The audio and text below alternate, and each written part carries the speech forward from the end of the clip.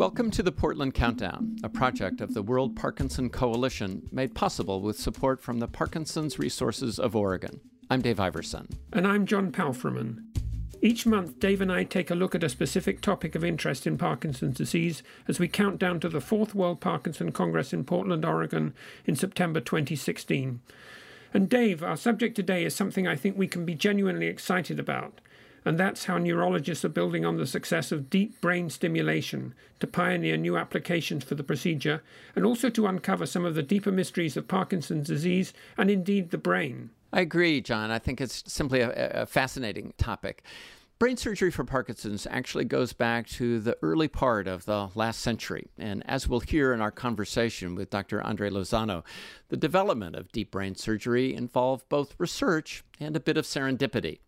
Dr. Lozano chairs the neurosurgery department at the University of Toronto, and we began our conversation by reviewing the intriguing history of brain surgery and Parkinson's. Well, neurosurgeons have been operating on Parkinson's disease and movement disorders for about 100 years now, and the first procedures were directed at tremor, at trying to relieve tremor, and they all involved making cuts in the pathways that control movement, and in particular in the corticospinal pathway. And so what they actually did was they cut into the brain at various locations until the tremor would go away. This is a little bit of some hit and miss, but eventually they came upon certain areas where they could make a lesion and produce a benefit to Parkinson's disease. Sometimes it came at the expense of producing paralysis in a limb, so you traded off, not having tremor, but on the other hand, you lost function in the limb. So that was not totally satisfactory until the basal ganglia were attacked, and then people started making lesions in the caudate and the globus pallidus in areas like that, and found that, in fact, you could get improvement in Parkinson's without causing paralysis. So that really was a revolutionary finding, that you could help Parkinson's disease without causing paralysis. And so over the course of time, instead of open operations, then people became much more precise, and stereotactic techniques were introduced where you could do these operations through a small opening in the skull, just through a drill hole in the skull, and to place an electrode in the brain to make a lesion. But people discovered that while you were putting electrodes in and putting electrical current through them, you could also get an alleviation of Parkinson's symptoms. And that's really how DBS came about, where neurosurgeons found that you could stimulate various areas of the brain and produce a benefit. And if you could produce a transient benefit in the operating room, then, of course, why not stimulate on a chronic basis 24 hours a day to see if you could get an ongoing benefit? And this is really how DBS came about. It almost sounds like there was some serendipity involved, that on their way to actually burning a spot in the brain, surgeons discovered that just the application of circuit of electricity could make a difference, almost accidental. Was it that serendipitous? There was some serendipity, but there was also some animal work that was being done simultaneously. And there, in animals, it was quite clear that you could stimulate various areas of the brain and produce behavioral deficits. So, for example, the so-called pleasure centers of the brain were discovered in animals where, by stimulating areas of the brain, the septal area, for example, animals would press on a bar and self-stimulate, all day long. So we knew that electrical stimulation of the brain as early as the 1950s could produce behavioral effects. So at about the same time, those techniques were moved very rapidly from animal work to human work, and the same stimulation parameters were used in patients that were used in the animals. So these two things happened, simultaneously, and one area learned from the other. And so there was some serendipity, but there was also some animal experimentation that helped thrust the field of deep brain stimulation forward. So what are the principal advantages of DBS over those earlier surgical interventions? Well, the principal advantage of DBS in general is that it is adjustable and reversible. In other words, you can choose how much dose of electrical current to apply, and if you run into some untoward effect, a side effect, then you can back off. And if you make a lesion, if you burn a structure in the brain, then those cells are gone forever. So if you get into trouble, if you get a side effect from making a lesion, destroying an area of the brain, then you can expect to have a permanent, non-reversible side effect. Whereas with DBS, you can place the electrodes in, you can turn on the current, and you can optimize the benefit while reducing the side effects. And sometimes there's a trade-off where you may not be able to get the maximum benefit because it comes at a price. And so then you have to make a decision as to how much therapeutic benefit can you get, in order to try to also, minimize the adverse effect. John? Okay, Andre, so in 2003, the FDA approved DBS for Parkinson's, and since then, roughly how many procedures have been done in the world? So we estimate that about 125,000 procedures have been done predominantly for Parkinson's disease throughout the world. And the rate of accrual is about 8,000 to 10,000 patients per year in the world. There are approximately 700 centers in the world that conduct DBS surgery. So you must have done over 1,000 just yourself, probably, right? Yeah, so in Toronto we've done about 1,000 ourselves, but throughout the world about 125,000. So who's a good candidate for the procedure and who's a bad candidate? Well, who's becoming a good candidate is shifting as we learn more and more.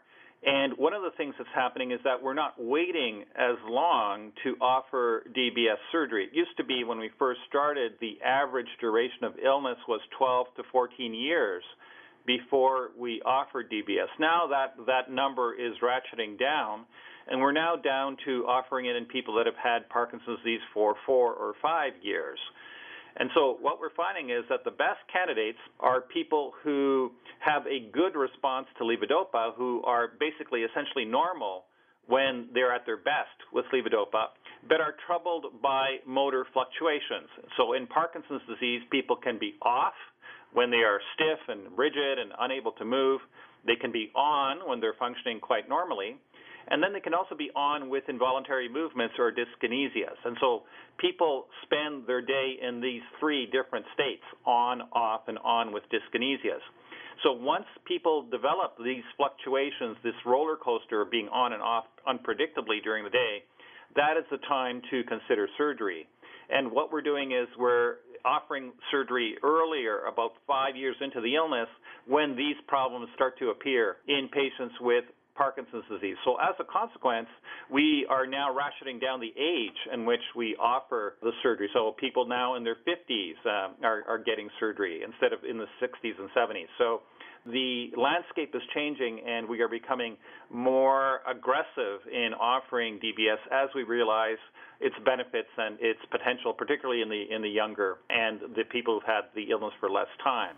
Interesting. So now the operation, Andre, takes quite a long time. When it's done on both sides of the brain at once, it's about a 6-hour procedure. Is that correct? Well, there's a tremendous range of time taken because the techniques can vary from center to center.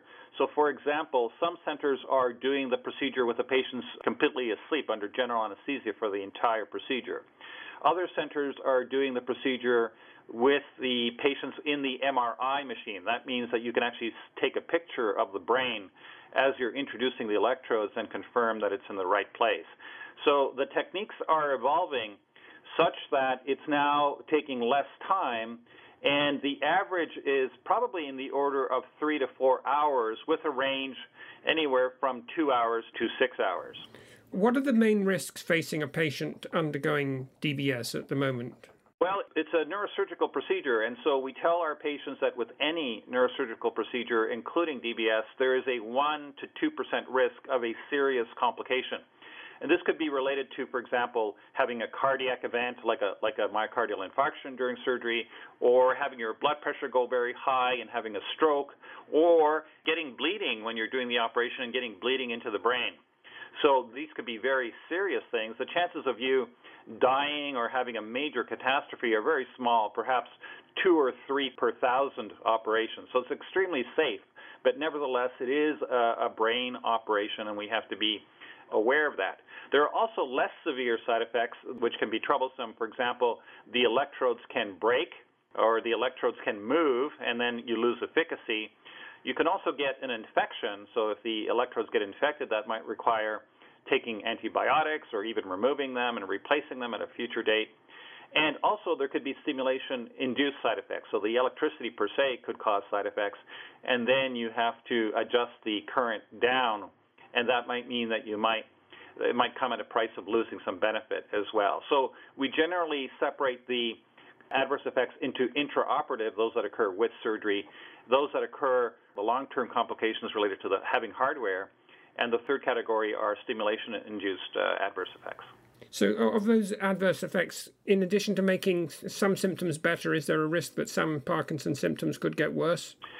Yeah, so you could, for example, produce some contractions or some trouble with speech or some difficulty with balance with stimulation. And that's related to the stimulation spreading to areas that you don't necessarily want to stimulate. And so these are off-target effects that you see. So if you get better targeting, or if we have, as in the future, the ability to better shape the shape of the current, to steer the current in one direction or the other, we think that we might be able to improve on the results. Dave, over to you. I wanted to pick up on one thing you said about the possibility of that you're now kind of moving down in age, the candidates for this procedure, that people could now perhaps have it in their 50s rather than in their 60s or 70s, and maybe only 5 years into the disease rather than 10, 15 or more.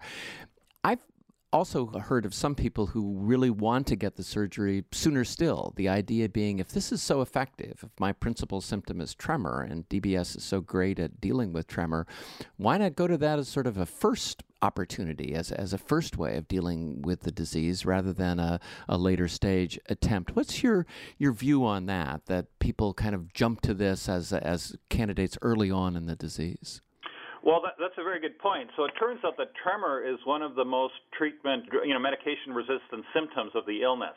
And so if you have someone whose livelihood depends on being able to not to have tremor, then it becomes an important thing. So we've operated, for example, on surgeons or veterinarians or trial lawyers who had tremor as really the only symptom, and they wanted to have surgery because they weren't getting enough benefit from the drugs. And so in some cases, we've operated quite early in the course of the illness, and patients with tremor are a good example.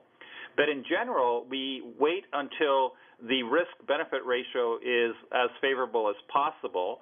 And what we're looking at really is what are the potential benefits of the surgery versus the consequences of maintaining the drugs. And if you're at the stage where you're thinking of quitting your job, if you're not going after that promotion, if you're not being as aggressive as you want in your career because you know you have Parkinson's disease, then that's the time to consider maybe you should have the surgery to buy yourself that extra time. We think that surgery rolls back the clock on the illness several years, if you will. So in some cases, we are offering the surgery quite early, especially when someone's livelihood or quality of life is at play. And are we getting closer to really understanding how and why DBS can be so effective? We talked a bit earlier about the sort of serendipity factor, and it often seems through the history of DBS, while it works so well, sometimes it seems like it's also a bit of a mystery as to why it actually works. Are we getting a clearer understanding of that? I would say that there's some progress, but we are still far away from having a clear understanding of how it works. We are not increasing dopamine supply in the brain. This does not work like giving drugs that increase dopamine. Instead, it is working on the circuit dysfunction that arises as a consequence of missing dopamine. And so when dopamine is a great lubricant, if you like, for the motor system, and when you're missing dopamine, the downstream circuits are in a state of disarray and dysfunction. And what we're doing is we are tackling this dysfunction in the circuits in the brain that are dependent on dopamine. And so we feel that these neurons and these circuits are misfiring. The neurons and the circuits are firing together in an oscillatory pattern. And so instead of having, for example, the complexity of a full symphony orchestra in the brain, what you have is these monotonous discharges, these monotonous rhythms in the brain. And because of that, you cannot engage in normal motor function. And so the DBS is basically trying to improve the functioning of these areas of the brain that are misfiring because of the dopamine deficiency. But how exactly it does that is still an area of hot debate. Do you think that's sort of where the action is, though, in a sense now, that this deeper understanding of circuits, what's going on with the synchrony of the circuitry, as opposed to necessarily focusing on new drugs or new medication? Is the circuitry part of the Parkinson's mystery where you think the deeper answers lie? I think so, and it's not just the motor circuitry, because as we know, with DBS, we're pretty good at treating the motor fluctuations, the tremor and the rigidity and so on, but we know that patients with Parkinson's disease have other issues. For example, they may have psychiatric issues, they may have cognitive decline, they may have speech and balance difficulties, and those things typically, number one, do not respond to medications as well, and number two, do not respond to DBS as well. And so we are now developing a more holistic picture of the illness, where it's not just about the movement, but also about these other aspects, the so-called non-motor aspects of Parkinson's disease that we are not very good at treating. And so a lot of emphasis is going into not just understanding the motor circuitry and what goes wrong with it, but what are the other areas of the brain that are also involved in Parkinson's disease and causing the signs and symptoms that we see in our patients, particularly as the illness progresses.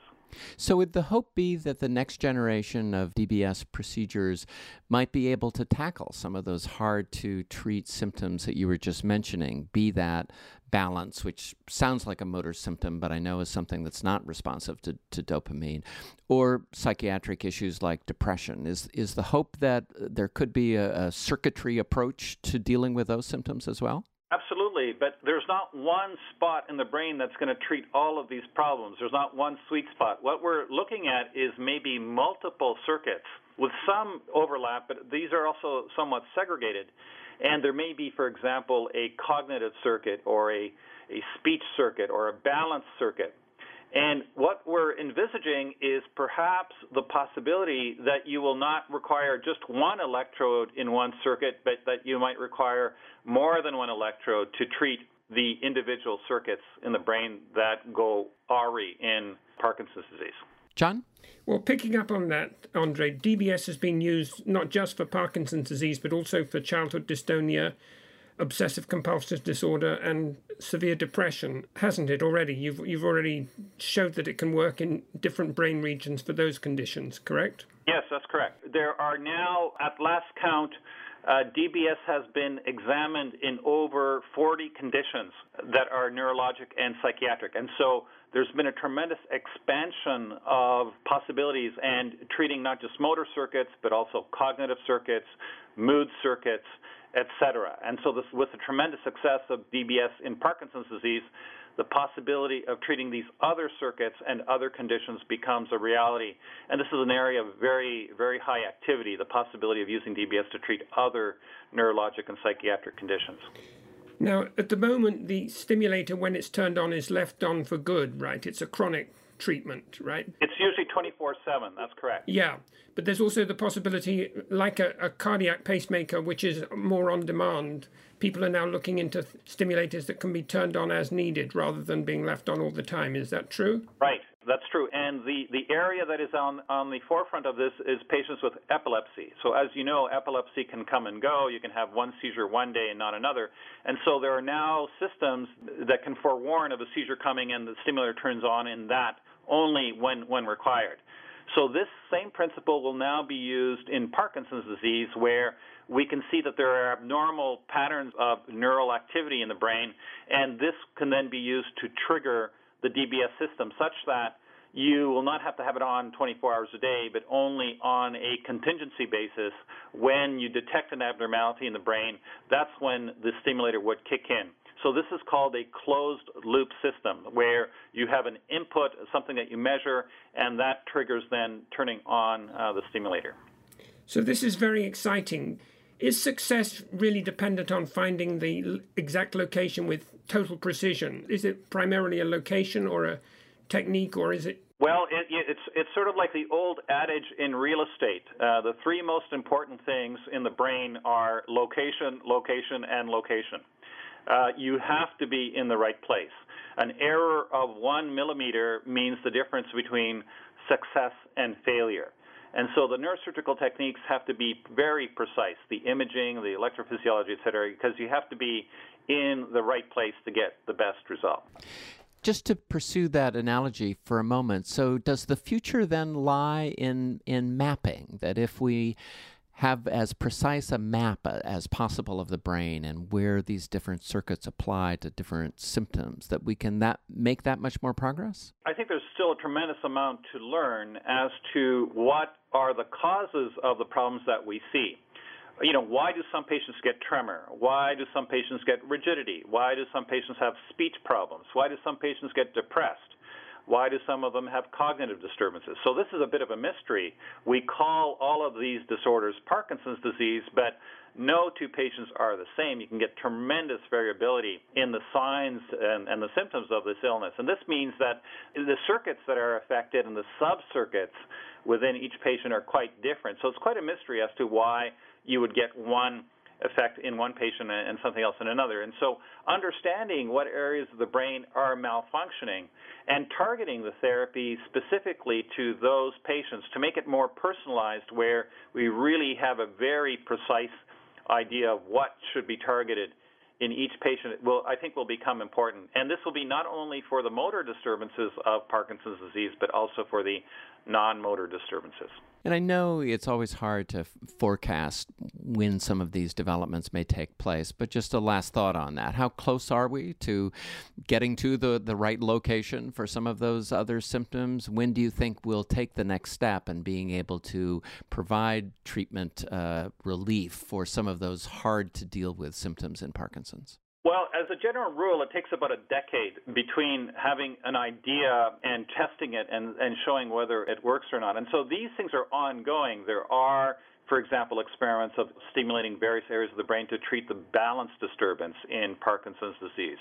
There are developments in treating depression, for example. There are developments in treating cognitive function with DBS. And so these are underway. So we hope that within the next 5 to 10 years that we will get some answers as to whether we can indeed apply these new targets and these new techniques to help our patients with Parkinson's disease.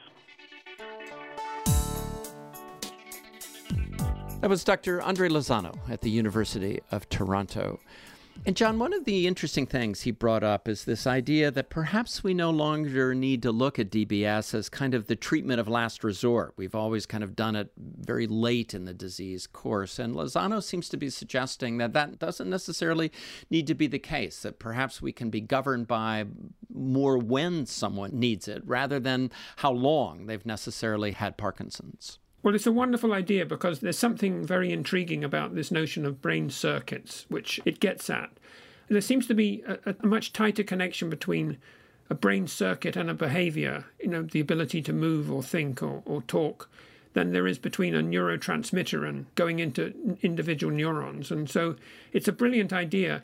But the history so far has been, as you say, serendipitous and a bit hit and miss. And when you see with a deep brain stimulation operation how they adjust the levels and so forth, it seems still a bit like black magic. So I'm not totally convinced that we're there yet, but the future is terribly exciting. Well, I think that's true. And I think this idea of circuitry, which I admit is something that I have just the kind of very basic understanding of, but that really that circuitry may be where the action is more than necessarily replacing the dopamine supply, I think is fascinating, as is, I think, this idea of location. Lozano made the point that just like in real estate, it's all about location, location, location. And as they figure out more ways in which to pinpoint the location where they could make a difference in the circuitry, that might allow for treatment of some of these very difficult to solve problems, including balance, perhaps speech, perhaps even cognition.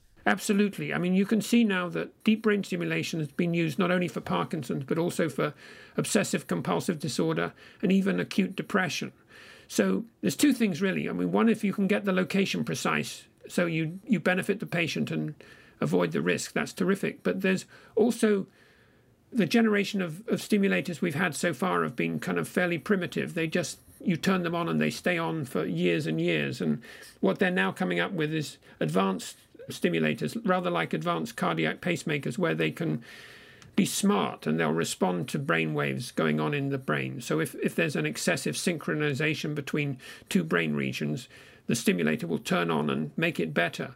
So I think the potential, both with location but also in the degree of sophistication of the stimulators, is going to break this field right open. Yeah, I really like the analogy that he made, that right now it's a bit like what happens in Parkinson's as you get locked into, as you say, an excessive synchronization. So it's a bit like having, as he put it, an orchestra only playing one note. And if you can kind of re-engage the conductor and return to a more natural, varied rhythm, that things can work better.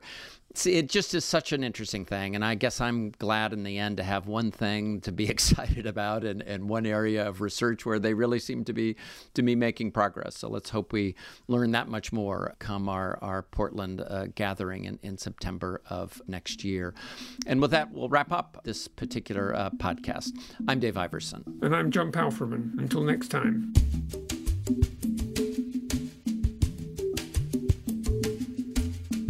Portland Countdown is brought to you by the World Parkinson Coalition with technical support provided by Danny Bringer.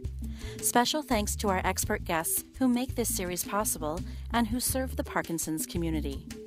Support for Portland Countdown comes from Parkinson's Resources of Oregon. If you enjoyed this podcast, visit WPC2016.org to learn about the upcoming 4th World Parkinson Congress in September 2016.